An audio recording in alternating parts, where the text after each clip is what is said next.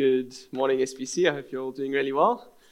For those of you who don't know me, my name is Bryce, and I also work here at the church. I just want to thank you also for sharing that word with us, because today I'm going to be preaching on forgiveness.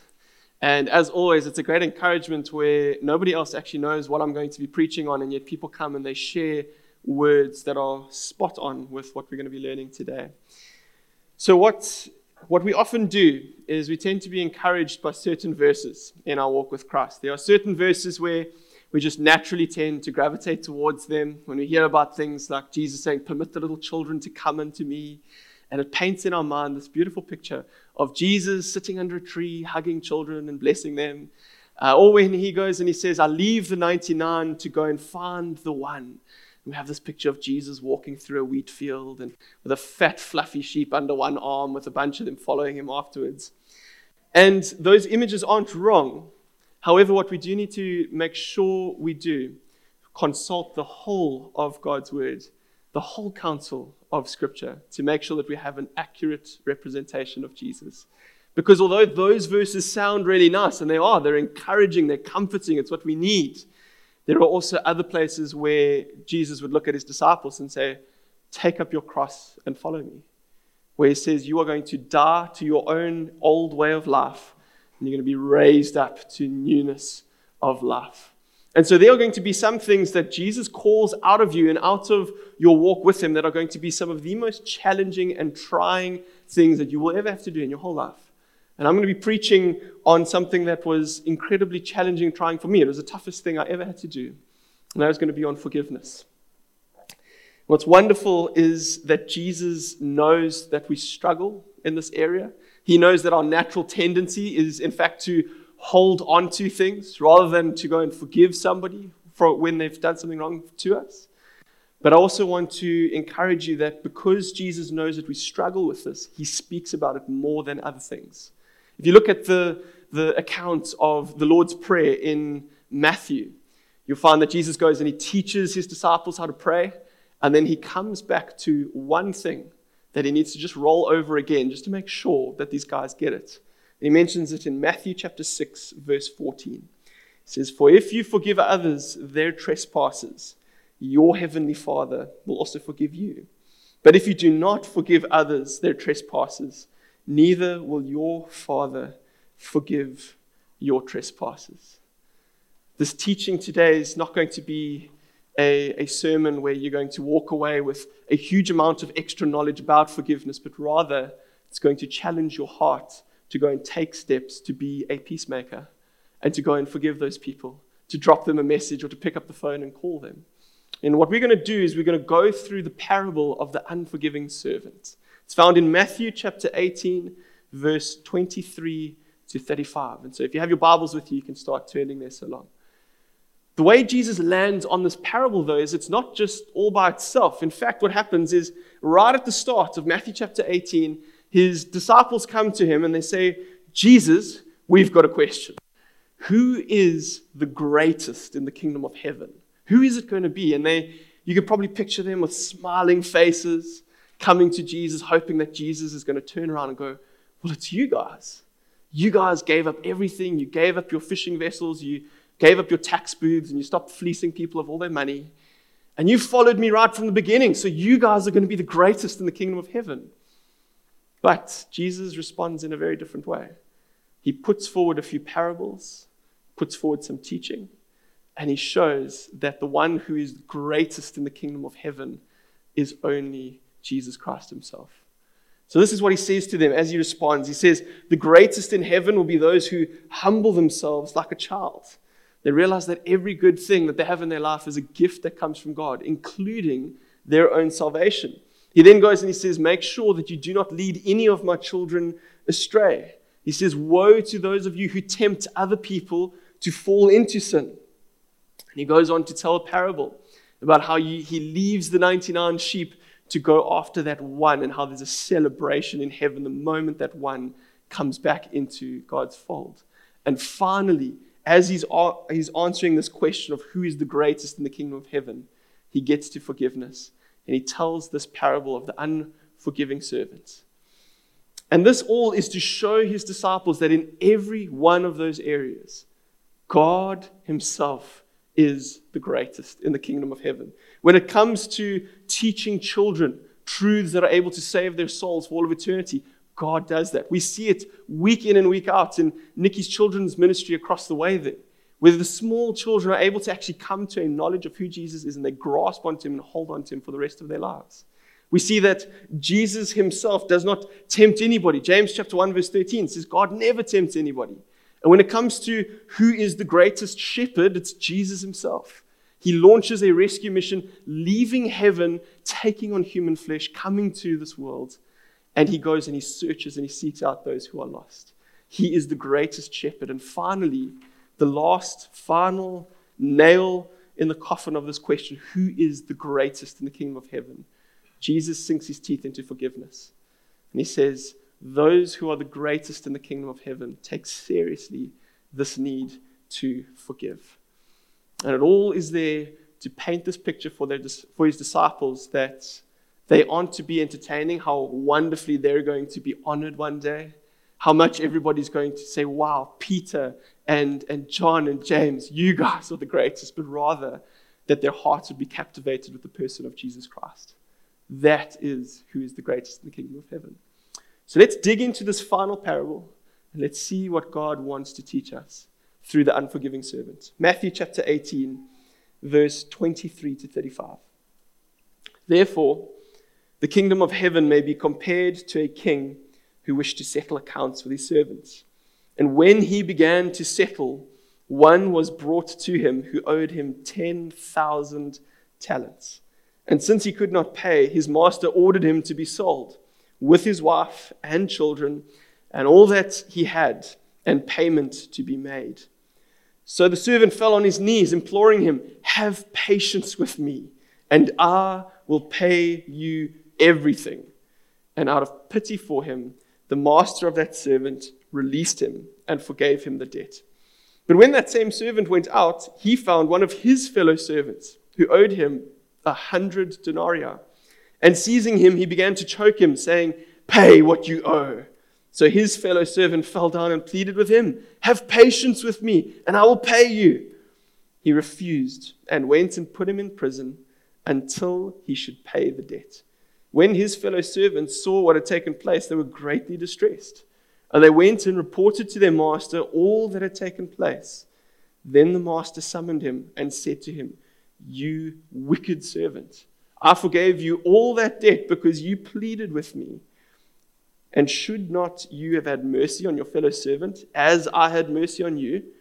And in anger his master delivered him to the jailers until he should pay all his debt. So also my heavenly Father will do to every one of you if you do not forgive your brother from your heart. Let's pray. Lord, I pray that you would help us to unpack this teaching of the unforgiving servant. But Lord, not only for us to understand it and have a head knowledge of it, but Lord, would you work in our hearts as we open your word together? Would you really take this message from our heads into our hearts and help us to apply it, Lord, to go out and to forgive? We ask this in Jesus' name. Amen. My first point for this morning, point number 1, is that God is perfect in forgiveness. In this parable, the king over here is symbolic of God. And this king in the story is the one who forgives the most. What happens is he has this person who owes him a lot of money. And we often just look past that and we're not too sure how much he exactly owes this king. If you look at some of Jesus' other parables that he tells, like with the 3 servants, where the master is leaving to a distant land, and he gives the one guy 1 talent of gold, and the next guy he gives 2 talents of gold, and the last guy gets 5 talents of gold. That person who received the least amount in that situation, that 1 talent, was worth 19,900,000 rand. It was a disgusting amount of money that he got given by the master. But those numbers are absolute peanuts compared to what this wicked servant owes the king. He owes the king 10,000 talents. That equates to 200 billion rand. And what he tries to fall onto when he stands before the king is he says, just give me time and I'll pay you back. But the king knows that that's an absolute impossibility. He would have to work for 60 million working days. That equates to working non-stop for somebody for 200,000 years to be able to pay this king back. And so the king sees his situation. Though the servant begs for mercy, his only way of ever going free with his wife, with his kids, with the things that he owns, is if he falls on the mercy of this king and the king actually shows him pity and mercy. It's the only way, and that is what happens. The king looks at this wicked servant and he forgives him of his 200 billion rands worth of debt. And he wipes it clean. He absorbs the debt. And then he goes, and you would expect that this person would respond in a certain way. You would think that this guy would go, "Thank you, king," that he would celebrate right there and then. Or that he would go and he would, for the rest of his life, just worship and praise this king for what he has done. But instead, we see that this wicked servant responds rather strangely. He goes straight back to his house. He finds somebody who owes him some money, and he begins to choke him. And he says, "You pay what you owe right now." Do you know what his servant owed him? 100 denarii, which translates to 3,300 rand. A manageable amount. Something that, given enough time, he's almost certain he would have been able to pay back to him. And his servant even uses the exact same phrase that his master used when he was standing before the king. He says, "Have patience with me, and I will pay you back." But there is no patience. And this guy goes and he starts putting him in the jail. He says, "You're going to stay there. You're not coming out until you pay back every last cent." Though he has just been forgiven of 200 billion rand, he cannot look past the 3,300 rand that this servant of his owes him.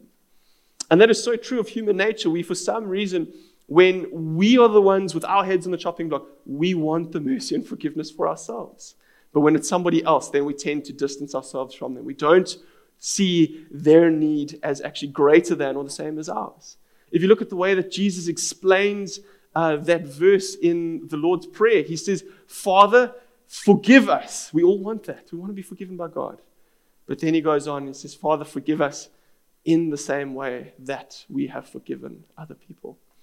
And I've seen this at work about a week and a half ago up at NCO. We were getting ready to preach the gospel to the guys on the side of the streets and to feed them food. And Josh, the main translator there, he had gone off to the shops to buy some bread. And he said, "Bryce, just go and get Tembiso or Bax, one of the two Fort Hare students, to go and translate." And so I went up to a guy called Tembiso and I said, "Tembiso, I need you to be my translator today. I'm going to preach the gospel. You just translate for me." And he goes, "Ish, that's tough." He says, "There are some words that you use, sanctification, regeneration. There's big words that in Xhosa, I don't actually know what those are properly." And he was quite scared. He said, "Please, don't make me do it. Please, please, please." His friend, Bax, was standing there mocking him. And he was going, "You're a chicken, you're scared, inkukule." And then it dawned on me, what I want from a translator is I want them to do it as unto the Lord. I want them to know Christ and have a relationship with him. Don't want somebody who doesn't know Jesus to be proclaiming the gospel to these guys. And so I asked him, I said, "Tembiso, do you have a relationship with Jesus?" And he looks at me and says, "To be honest with you, don't actually." I said, "It's okay, we can chat about it afterwards." "Bax, do you have a relationship with Jesus?" And he looks down and he goes, "Yes, I do." I said, "Well, buddy, you're our translator for today." All of a sudden, the tables turn. And his friend comes to me, Inkukule, who's the chicken now? And his friend started saying, "Please, don't make me do this." But that is so true of our human nature. When it is our heads on the chopping block, we want this forgiveness for ourselves. But we seem so, determined to not give that same forgiveness out to other people. And so we look at this wicked servant in this parable today, and our stomach churns within us. We go, "That's terrible. He's just been forgiven of 200 billion rand. And yet he can't look past that 3,300 rand. It's terrible." But what would happen if I turned the tables on us? Have you ever struggled to forgive somebody? Have you ever struggled to look past what they've done to you? After all that Christ has done for you, where he has seen your mountain of sin piled up to heaven, he's washed it clean at the cross. Do you ever struggle to forgive people? And I know that I certainly have. As I mentioned at the start of the sermon, it's been one of the most challenging things in my life. My second point for this morning, point number 2, is why do we struggle to forgive? Because I think if we are honest with ourselves, we will readily admit that we are slow to forgive other people and quick when it comes to asking for forgiveness for ourselves. One of the reasons why we struggle to forgive, why it seems to really hurt us so much when people do these things to us, is it comes from unexpected sources that are really close to us. You often entertain in your mind, I can picture that person hurting me or that person hurting me, but never this person who is really close to me, who I am actually vulnerable to. And Jesus understands what that is like. If you look at Psalm chapter 41, verse 9, hundreds of years before Jesus is on the scene, it says, "He who has shared my bread has lifted up his heel against me." In the Psalms, prophetically speaking about how Judas, who would walk with Jesus, talk with Jesus, do ministry with Jesus, would also end up picking up his heels and running off to go and get 30 pieces of silver and betraying Jesus. Jesus knows exactly what it's like to be betrayed by those who are closest to him. If you look at politically the landscape that was happening in Jesus' day, you have the Romans, who are these brutish, ignorant people that are almost like animals and who are more than willing to crucify just about anybody. And then you have the Jews, God's chosen people, who God comes to save. And you would expect that it would be the Romans that would make that final decision of, we are going to crucify him. But actually what you see is that Pontius Pilate goes and he looks at Jesus, he interrogates Jesus, and then he brings out a bowl of water and he washes his hands. He says, I can find nothing wrong with this man. He's perfect. I am washing my hands of the situation. I will have nothing to do with what's about to happen next. And then you look at the Pharisees, walking around amongst the crowd, inciting them to violence, saying, guys, yell out, crucify him, crucify him. He's crucified and he's betrayed by the very people that he came to save, by his chosen nation. And that is encouraging for us when we go through these deep trials, where you have been betrayed by those closest to you, because it means that your high priest is able to relate to everything that you go through. He knows exactly what it's like.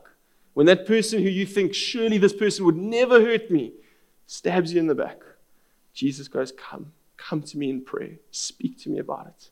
I know exactly what it's like.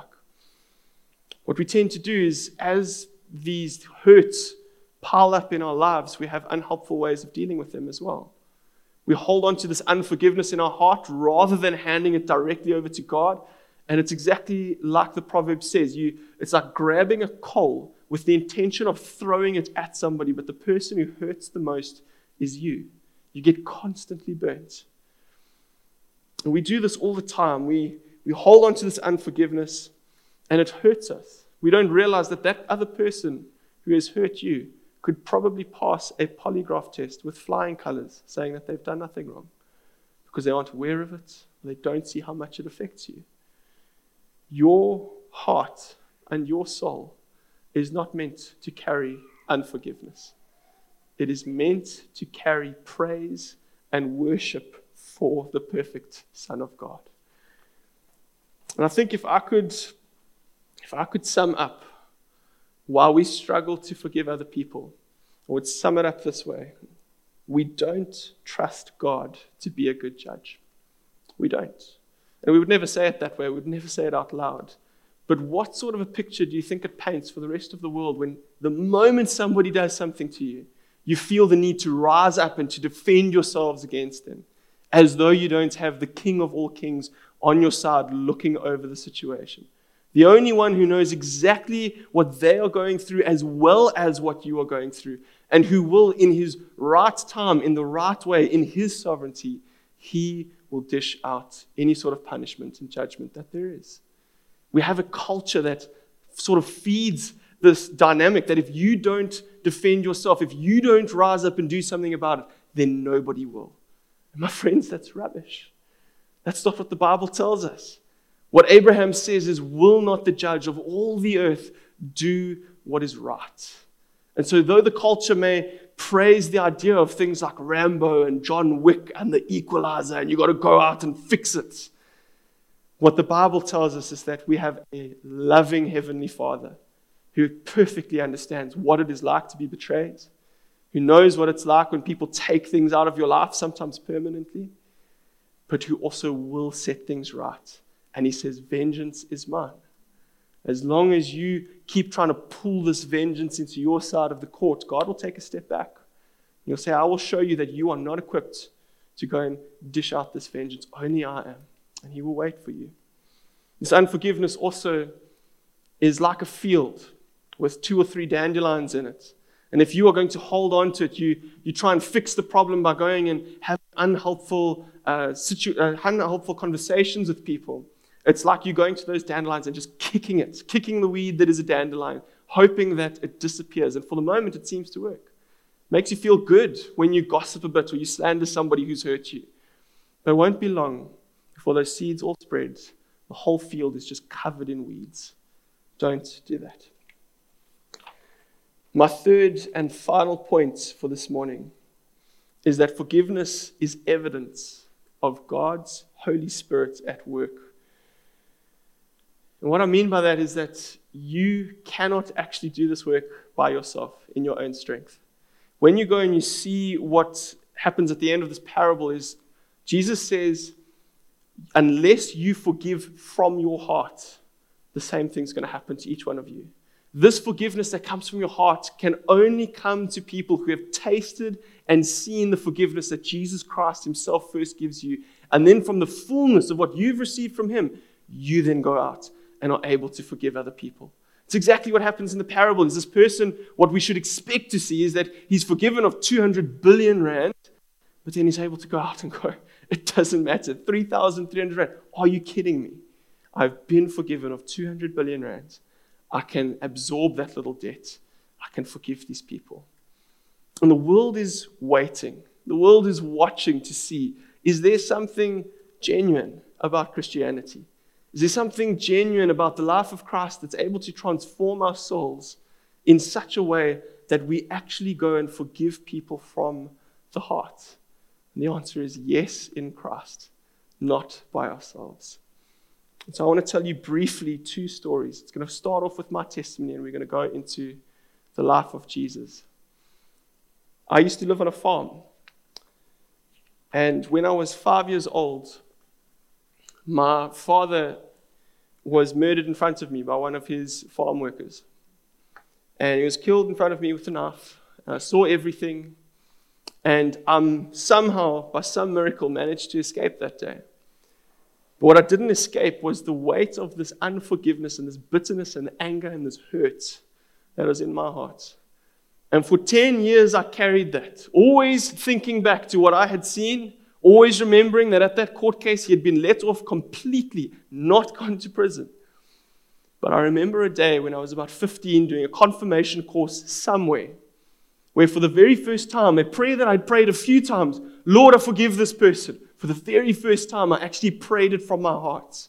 I said, Lord Jesus, I forgive Luce. And I handed it over to God. And all of a sudden, it was like this weight that was on my shoulders had just been completely lifted. I remember saying to somebody, it feels like I'm walking on clouds. And what I want so desperately for each one of you is to not just think about this forgiveness or to hear about it in other people's lives, but for you to experience it in your own life. It's amazing.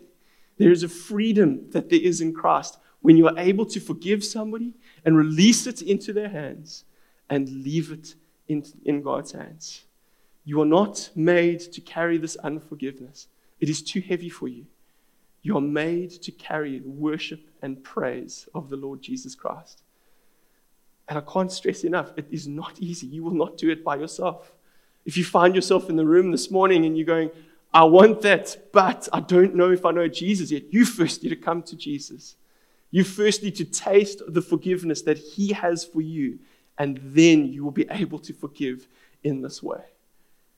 It's not instant. In my case, it took me 10 years. There were lots of painful moments, but when I reached out to God in prayer, there was a moment where the Holy Spirit and my spirit worked in tandem. I said, today's the day. From my heart, I'm going to forgive this man for what he's done. It's not easy, but it is possible. And the result is so, so worth it. And finally, we look at the life of Christ. Jesus would never give us such a difficult assignment like going and forgiving people who have taken things out of our life unless he perfectly walks that road himself. And when we look at the life of Jesus, what we see is that he gets put on trial unjustly. He gets beaten, he gets tortured, he gets whipped, he can barely walk, and yet they still force him to carry his cross up that hill. And they crucify him. They nail his hands and his feet to that cross, and he's hoisted up publicly. For you and I, what we often do is when we get into these tough situations, we remove ourselves so that what's really in our heart doesn't come overflowing onto the people around us. But in this moment, Jesus can't go anywhere. He is stuck there. And it is there that you see what is really filling the heart of Christ in this moment. He looks at the people who are busy crucifying him, and he looks up to heaven and he says, Father, forgive them. They don't know what they're doing. Would you look at the life of Christ? Would you see the forgiveness that he has for you? The sort of love that he has for you? And would you see that your sins that you have committed are exactly like this 200 billion rands worth of debt that God is able to absorb and release you of because of what Jesus Christ has done? He absorbs your debt. He was sinless, and yet he's crucified for the sins of the world on that cross. And I'll be the first one to say here that sometimes we get stuck in a rut where we play ourselves out as this tremendous victim. What happened against me and against my family, yes, that was sinful. It was wrong. He took something away. He took away my father. But compared to Bryce's sin before this eternally holy and righteous God, that is nothing. That's the 3,300 rand that I owe to somebody else that I can absorb through the power that Christ has given me. Look to Christ. Look at your own sin and see that we are like the servant, but we want to respond differently. We don't want to walk away from receiving this tremendous gift of eternal life from God and then go and hold on to these little splinters of unforgiveness that other people have pushed into our lives. Forgive these people and move to Christ. What it really comes down to is what you want to entertain in your heart. Because you can't be entertaining these thoughts of unforgiveness towards these people who have done something to you while still entertaining how wonderful and majestic the Lord Jesus Christ is. You are going to have to choose. And so I'm going to close off with just some practical tips for you as you go into this week. Because I honestly believe that with a message like this, it doesn't really matter too much if you can theologically or academically grasp the concept. What really matters is, will you go out and be a peacemaker? Will you go out and see that God is first and foremost reconciling us to himself, but then he sends us out as his ambassadors to go and reconcile us to them and to help them in their walk to be reconciled to God. And so the first tip that I want to give you is, as you go out and do this, you're going to have Satan busy planting some really unhelpful thoughts in your mind. And the first one is this. He's going to say, are you really going to let them get away with that? Are you really going to let them walk all over you like a doormat and just get away with it? My friends, you forgiving somebody else for what they have done to you in your life is not you justifying what they've done. It is not you saying that it is okay what you've done. It's not you saying that this is going to continue to happen because I've forgiven you. It's you saying, I forgive you.